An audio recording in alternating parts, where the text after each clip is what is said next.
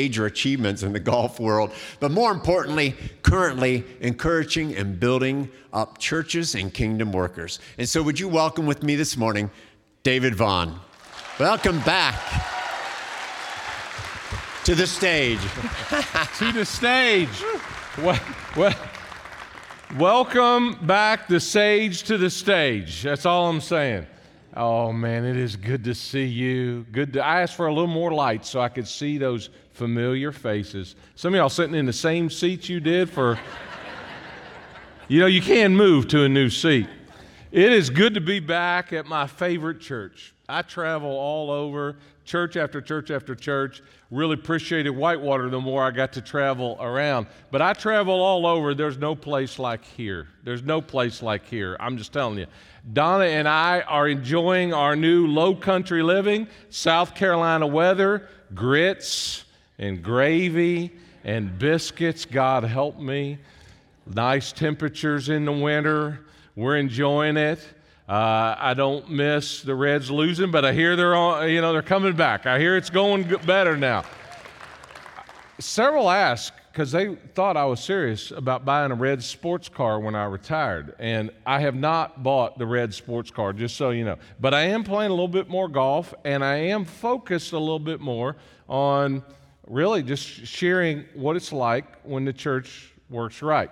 So Don and I are still ambassadors for you. My ever-growing, emerging Vaughan Consulting Ministry has been as busy as ever, encouraging pastors and pastors' wives. I'm speaking. Not long ago, I was traveling quite a lot, and Donna said, "Are you retired?" So we have to kind of make sure I'm not overdoing that. But I just got to tell you, the need is so great. Boy, there's a lot of hurting churches, a lot of hurting pastors right now. I was just in North Carolina last week meeting with some guys who are discouraged, they're struggling. One guy came up, he said, "I've decided that my church members' only goal is to extort from me my joy." That's a tough run. That's a tough church. And I know that you have had also a tough run lately. You had some tough times around here. Some of y'all remember my phrase, there's nothing like the church when the church is working right. Everybody remembers that, but you may have forgotten there's a part B to that. There's nothing worse than when the church is not working right. And based on what I know, you have experienced both of those this last season. And there's nothing worse when it's not working right. And so I just want to tell you from my heart, I'm so proud of you for being here today. I'm so proud of you for hanging in here in this church. So just let me say before I get into the message, I love John and Kelly. I'm so sad that things didn't work out for them the way we planned. That's not the way the story was supposed to go. But let me tell you something else. I also know and love and trust the staff and the elders in this church. You have some of the finest elders you'll ever meet on the planet. I'm telling you, I know them, and I've worked with elders that are not. So I just want to tell you that. I know they also love the entire Tizovich family as well. But listen to me, this church, the church and this church is bigger than any one human person. It's never been about the preacher. It's always been about Jesus. This church is bigger than any one problem. This is Jesus' church. Last time I checked, he's still in control. Whitewater has come back from a lot worse than this. I can tell you right now. I lived it. Some of you here remember the ups and the downs. Some of you new people, it's always been up and to the right. Wasn't always true. And here's what I've learned. Small setbacks make for great comebacks. And God's not done writing your story. God's not done writing JT's story. He's come back from a lot worse too. So the best days of this church are still ahead. I just want to tell you. You got a guy and a gal from South Carolina that are still cheering you on. I love your new missional discipleship vision and strategy. Stay focused on that because the story's not over. You will be learning some things in this season of life, I have, that I never would have learned if I hadn't been through that valley. And so the God on the mountain is the God in the valley, and he's going to be with you. And I believe in you. Sometimes you just need somebody to tell you you're not crazy, right? You're not crazy.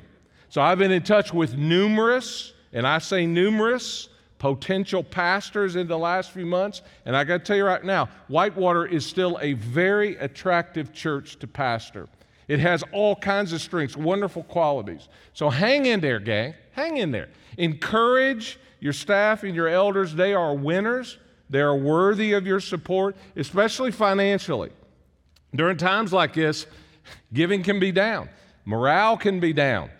But friend, the best is yet to come. So I just wanted to tell you that before I jump in. I did enjoy golfing yesterday too in the Hope Open. That's my love language, golf, and I got to stand out there in beautiful weather, beautiful golf. Few people cussed when they went through who didn't know who I was, and then after I told them, they cussed a little more. Anyway, it is Father's Day today, so shout out to all the dads who are in the audience. I'm very proud to be the father of Amanda and Tyler Still. Donna and I am Poppy, she is Donna, to 3 grandchildren. And it's just an awesome little June bug, our youngest, 1 year. And I could tell it's going to be an adventure with her. And all of you who are dads and granddads, this is a great season of your life. A comedian, Steve Martin, said you could tell who the dads are in the room. They're the ones who carry pictures in their wallet where their money used to be. There's some truth to that. But the series you're in right now is about the Beatitudes. It's called Let It Be. It's much more than a Beatles song. It's how we can be like Jesus every day and live out this blessed, fulfilling life. Last week, Jess covered the first one, blessed are the poor in spirit. Blessed are the scary good, he said. Actually, what was scary was that picture of Jess Atkins with the afro that he put up in his sermon. That was scary. But the teaching team has given me the second one from Matthew 5:4. Blessed are those who mourn. Thanks, Jess, for that assignment. So I want to begin, because we're going to take a turn with this that maybe you haven't thought of. I've done a deep dive in this. You know, when you're kind of retired, refired, you got time to work on sermons. I didn't really have all that time working on sermons here. Man, I've had like a month to prepare. So buckle your seat. I got stuff to say. So let's begin by reading this beatitude out loud together. I think we'll put it on the screen. Matthew 5:4. Here we go.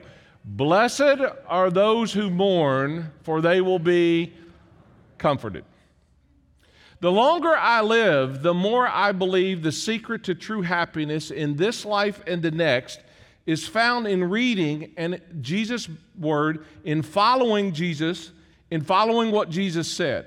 I have maintained for years, and I said it here before, even if there is no heaven, even if there is no hell, even if the words of the Bible are not true, and I absolutely believe in all of those things. You're going to hear that today.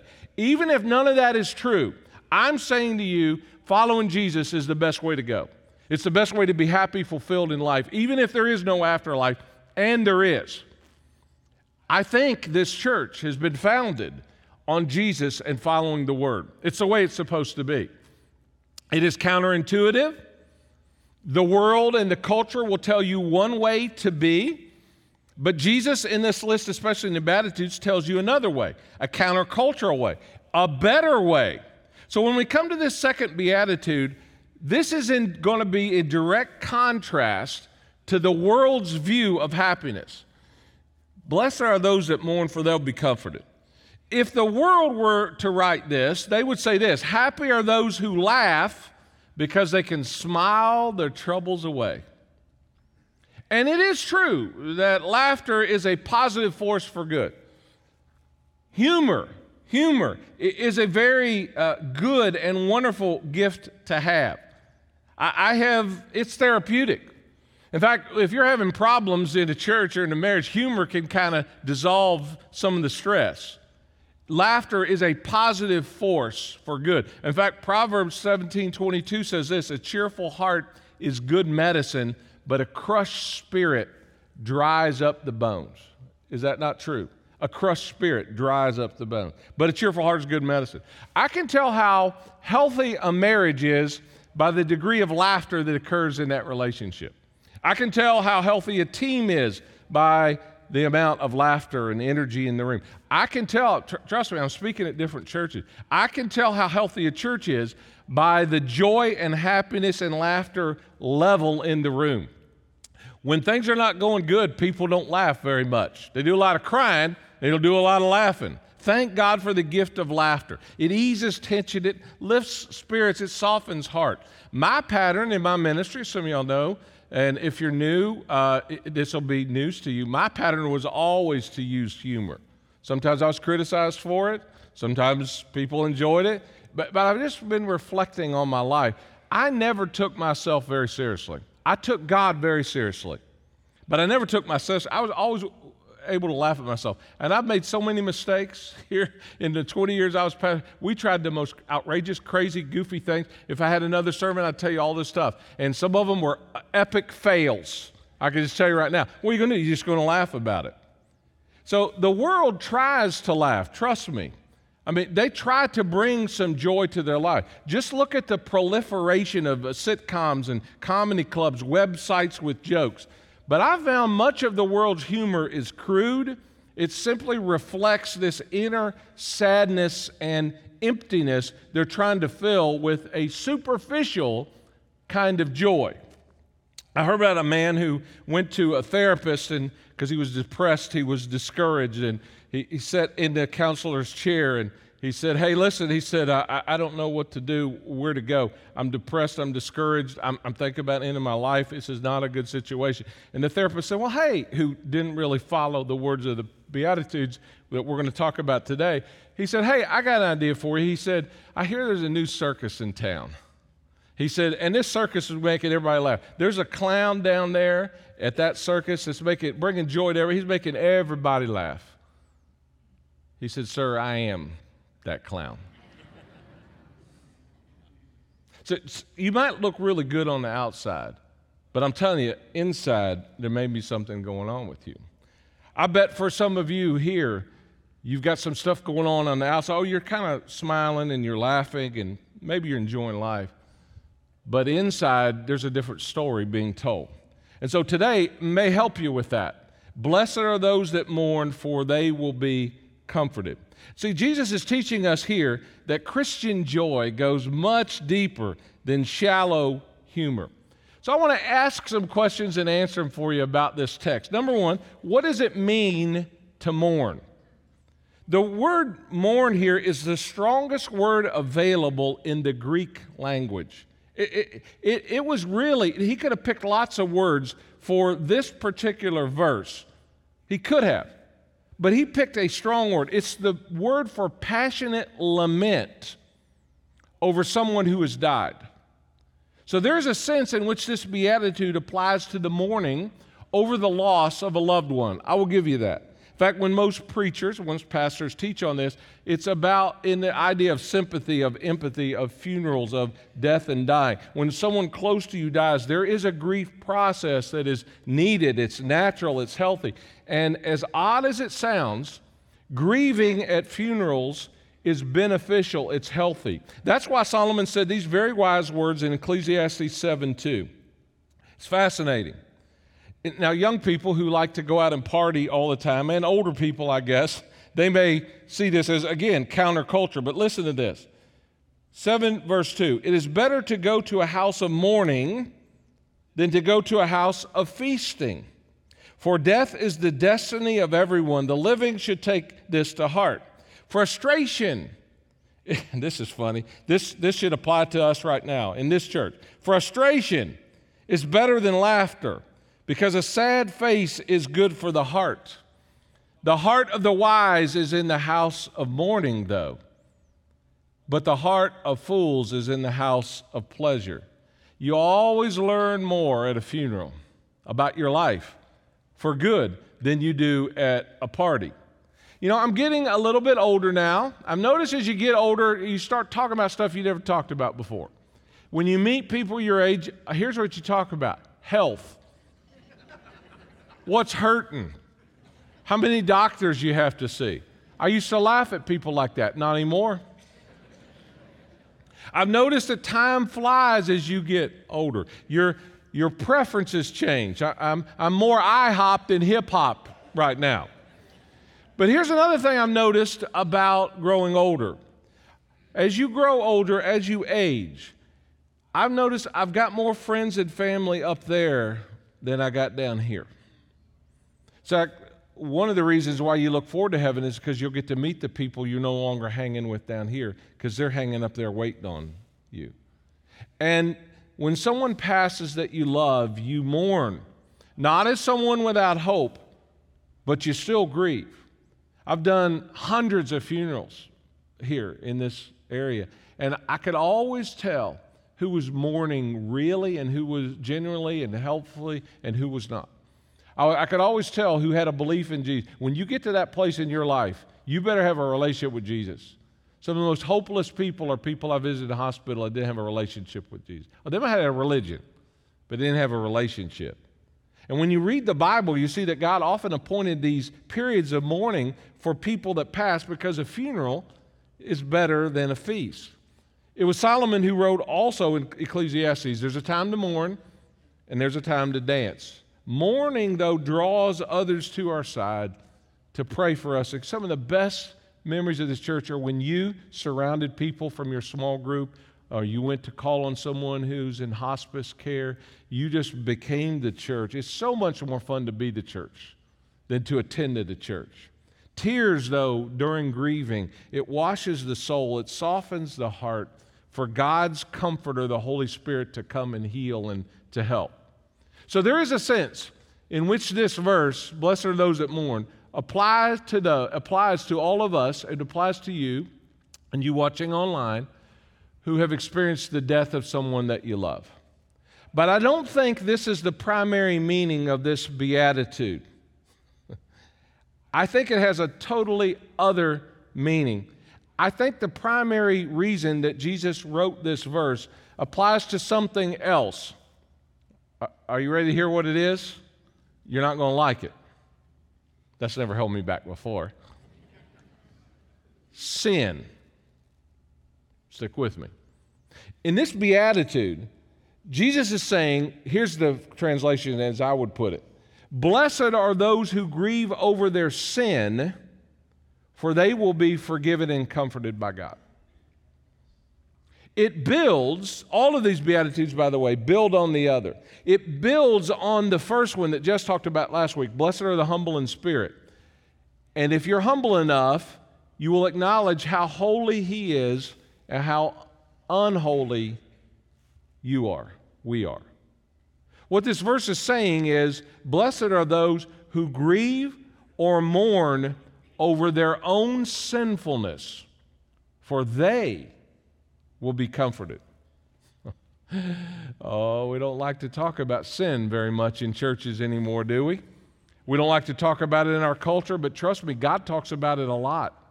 I've done another survey of this concept of sin, and He's much more concerned about it than we are.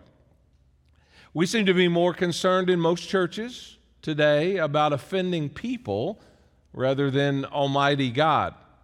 Jesus is talking about mourning for our disobedience. Because Christians, honestly, I watch you, you watch me, we can become, if we're not careful, very cavalier, very flippant, very tolerant of sin in our life and in our culture and in our country.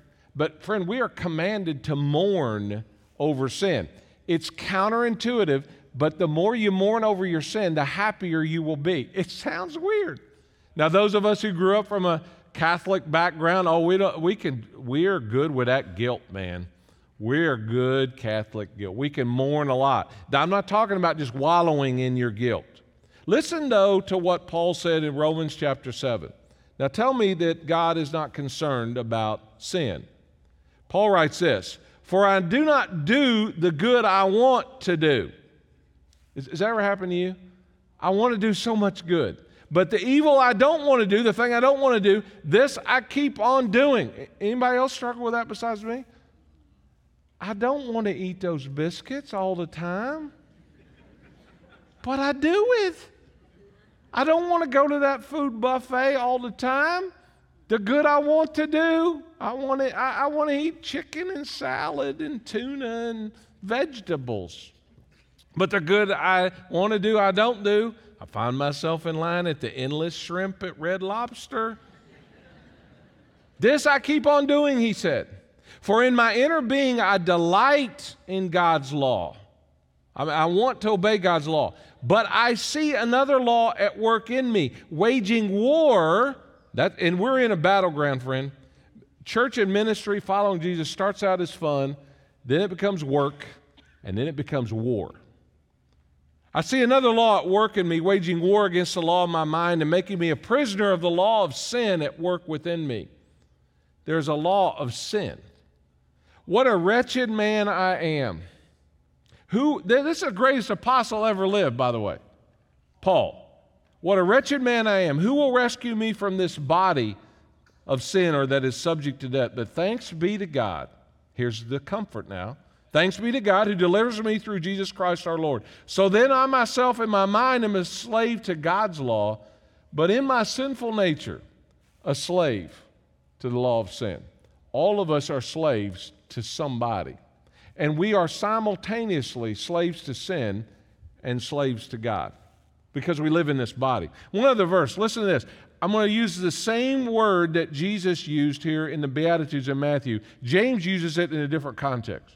Submit yourselves then to God, resist the devil and he will flee from you. Don't let the devil get a foothold here in this church. I'm sure he's whispered some words of discouragement, distraction to you. Fight the devil with all you have. Resist him. He's really a coward.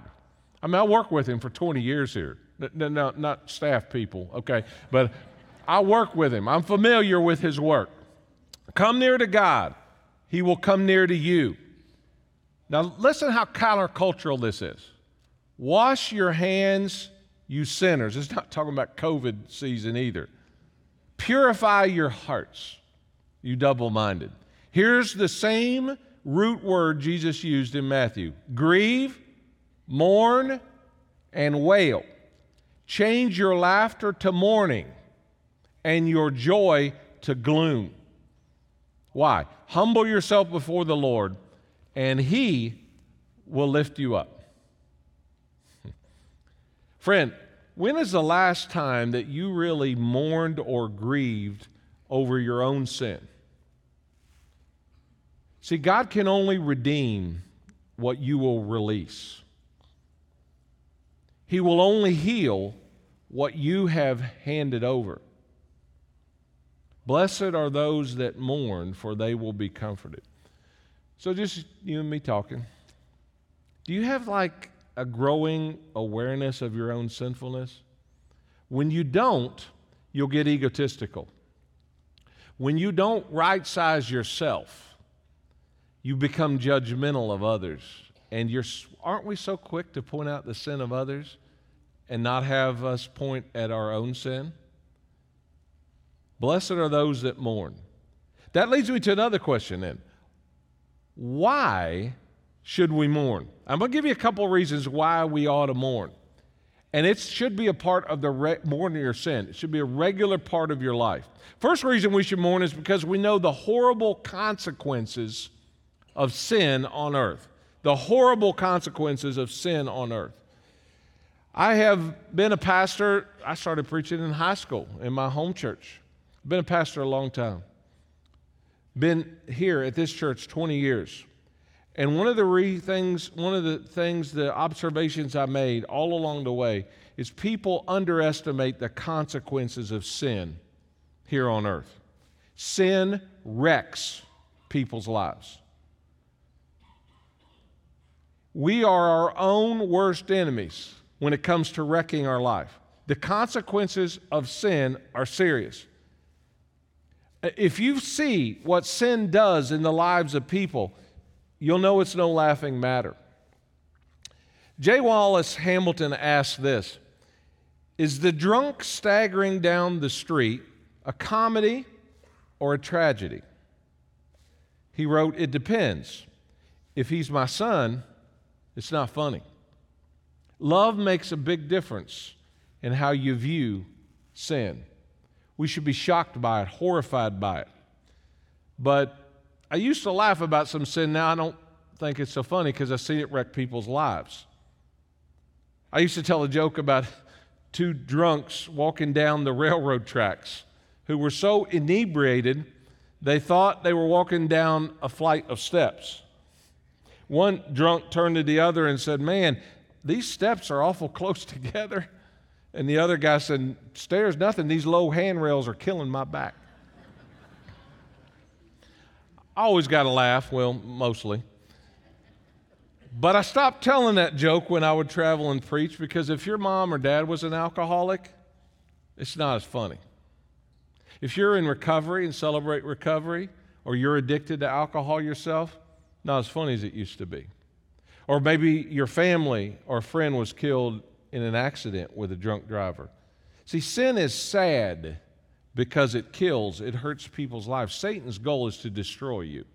Steal, kill, destroy. Satan's goal for this church is to steal, kill, destroy. Don't let him get the upper hand. The old-time preachers used to say, sin will take you farther than you want to go, it'll keep you longer than you want to stay, and it'll cost you more than you want to pay. I've found that to be true in my life and in so many lives of people that I love. I used to preach this message early in my ministry. I preached it so many times that when Donna would travel with me, I think she could have preached it if she, if she wanted to. It was on the life of a guy named Samson, and I entitled it "The High Cost of Low Living." It was a whole saga from Judges about Samson the strong man and what happened with him after he got entangled with a pattern of sin, evidenced especially through a woman named Delilah. Samson was a he-man with a she weakness. That's how I describe it. And Samson finally told her the source of his strength, got him in all kind of trouble.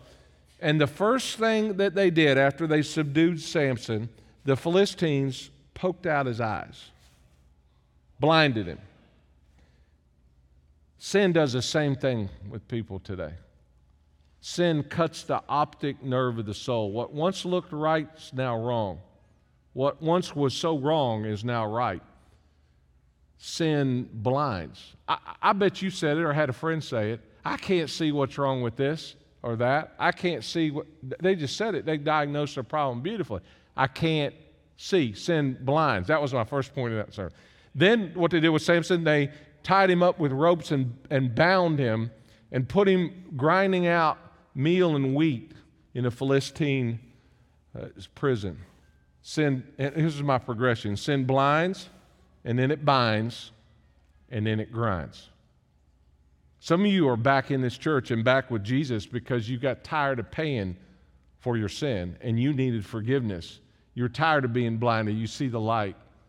You're tired of being bound. You want freedom. You're tired of being ground. You want to travel a new path. We need to mourn because of the earthly consequences of our sin and our pain here on earth. But there's a second reason why, that I think, driver for why we need to mourn, and that has to do with eternal consequences. Now, again, I'm old school. This is going to sound old school. But I found there's some old school truths that we have forgotten in the new school. And it's what got us to where we are as a church and as a nation, and those are now obliterated. And it is the eternal consequence of sin about why we should mourn. Sin results not only in punishment on earth, because you cannot not sin and God not punish. It has to do with eternal punishment.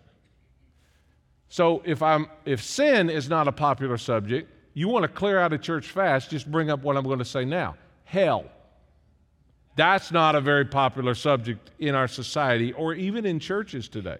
When's the last time you went to church or talked to somebody or watched a service online they talked about hell? We'd rather talk about heaven. They used to say in the country, everybody falls in love with the front end of a puppy. There's a reason why. There's a back end. And as I have said from my heart, how many times when I was your pastor, there's a real heaven, there's a real hell, and real people are going there. For some of you who don't know me, it's my heart. The stakes are sky high. Reaching those lost people has to be what drives this church. I mean, consider how precious a soul must be if both God and the devil are after it.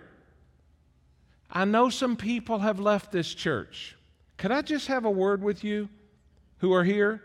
I encourage you to stop worrying about people leaving this church to go to other churches. Start worrying about people who go to no church and are going to hell. You'll fill the seats.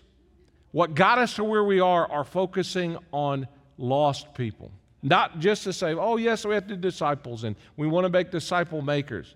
But we were passionate because we believe there's a real heaven and a real hell. And some of our own family and friends were going there. The Son of God used the most horrendous words to describe what hell will be like. Darkness, dungeon, fire, separation from God, pain. But David, God is such a God of love. Aren't all people going to the same place eventually? I've heard it multiple times. Don't all roads lead to the same destination and direction? Not according to Jesus. Not according to the Christ, the one who died for our sin, the one who knows more about everything and everything that we're doing, not according to him. He is a God of love, but he is a God of justice.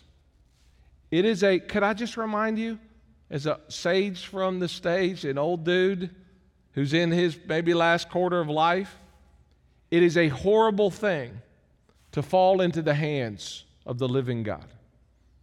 I'm not trying to scare you. When you have a relationship with him, you're good. You don't have to fear him as a judge anymore. He is your friend. He's your advocate. He's your Savior. That's why when you mourn, you will be comforted. But I propose to you that in our culture today, and in most churches today, we do not fear sin anymore.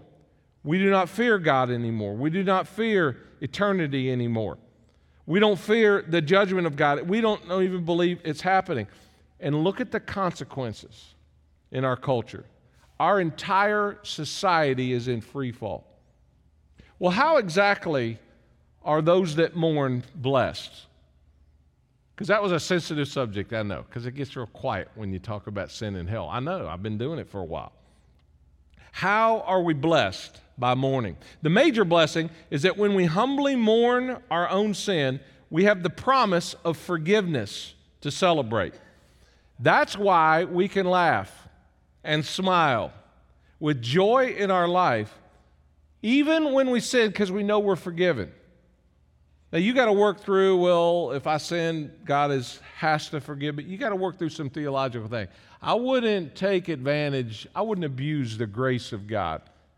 That's not amazing grace, that's abusing grace. But whenever I sin, which is regularly, whenever you sin, which is regularly, you can have confidence that the blood of Christ covers your sin. That brings you some joy.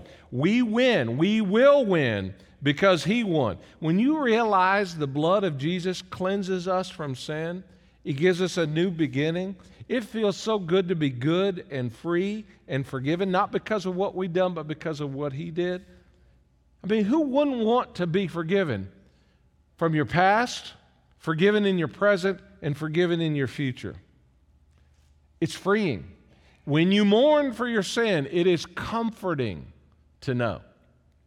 A good example of this mourning process that we're discussing today is with another guy who had my name, King David.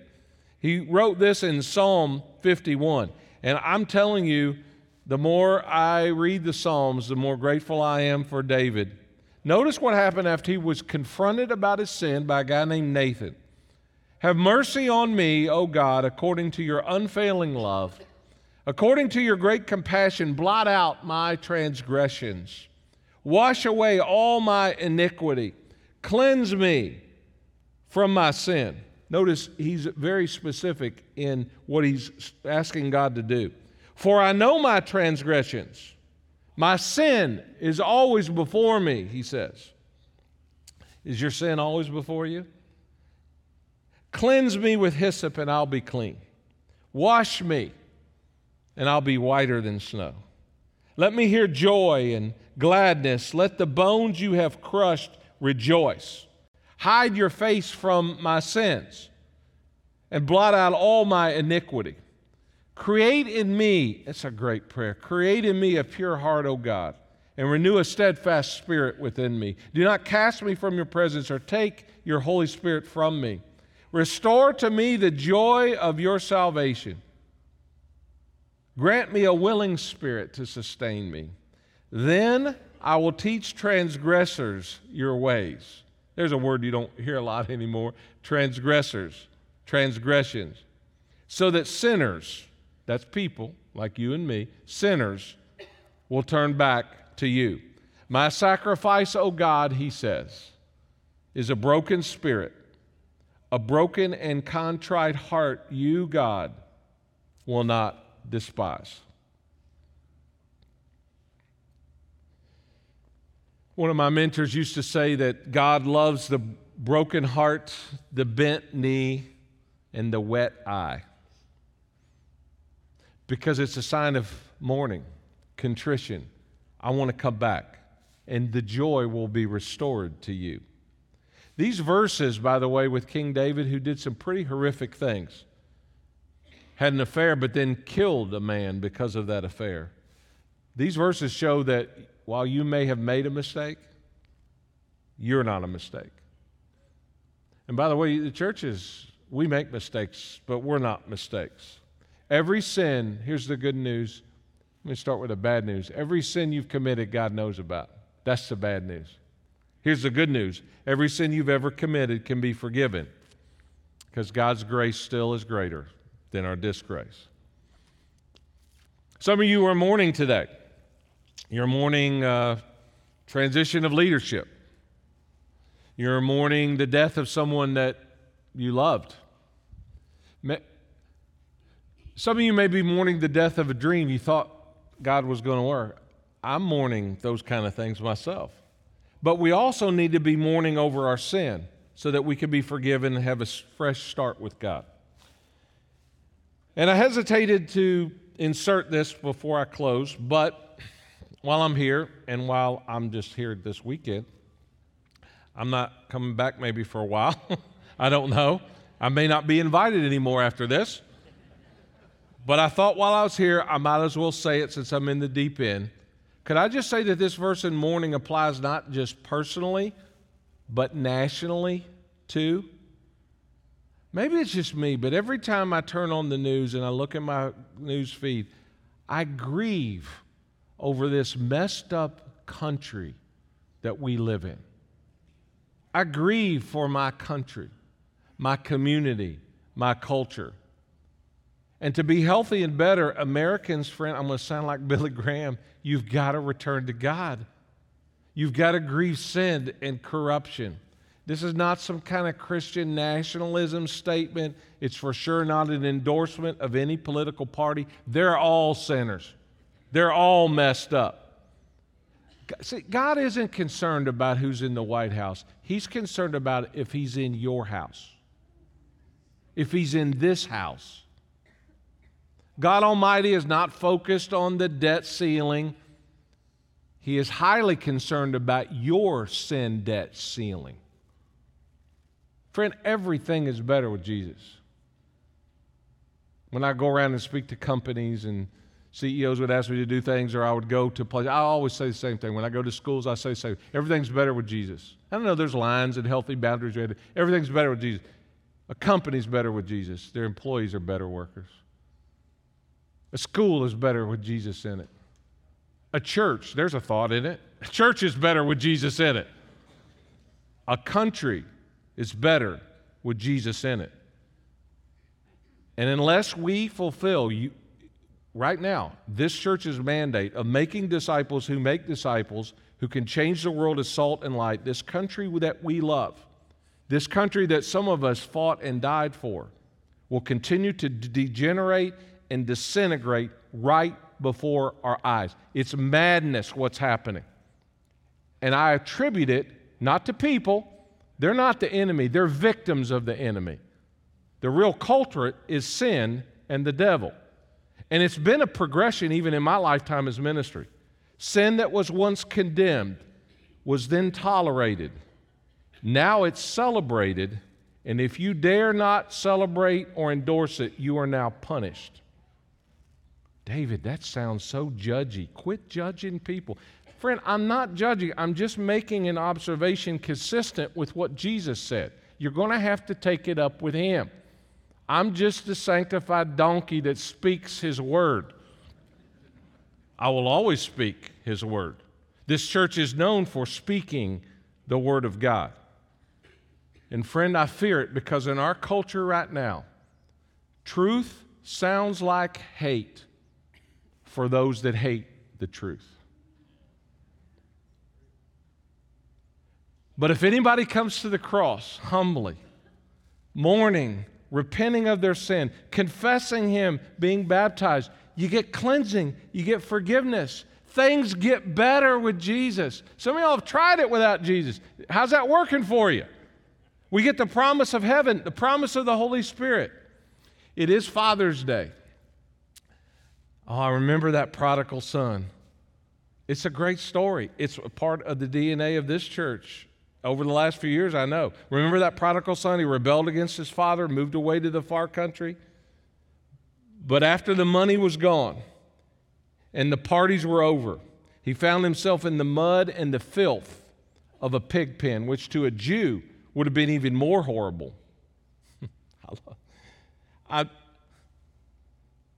I've studied how God works. He promotes from the pit, not the pedestal. The best lessons are in the pit. Sometimes even when churches are at their top, they're at the most vulnerable because they forget what got them where they are. The prodigal son makes the worst decision in the best place, but ultimately the best decision in the worst place. And what did he do? He had to repent. He went back to the father who was watching on the horizon. He welcomed him with open arms. Friend, that's the heart of the Father. There's some things this church probably ought to grieve in this season. Don't walk quickly through that. There's some lessons that you will learn. As God sends momentum and revival again, the way you remember it to be. I'll close with this. The old school churches provided back in the day, and I still see it when I preach at some country churches, they called it the mourner's bench. You ever grow up in a church that had a mourner's bench? The mourner's bench, here's an example, also known as the mercy seat or anxious bench, was invented and introduced by John Wesley in Methodist and other churches. Notice what's on the top of the mourner's bench. The way of the what? Transgressor is hard. That is so true. I mean, it's hard to be a Christian too, but at least pay the price for a better hard, all right? But in the mourner's bench churches, it was a simple bench prominently located in the front, sometimes the back. The original ones were very rough. They didn't have padded cushions to resemble the old rugged cross.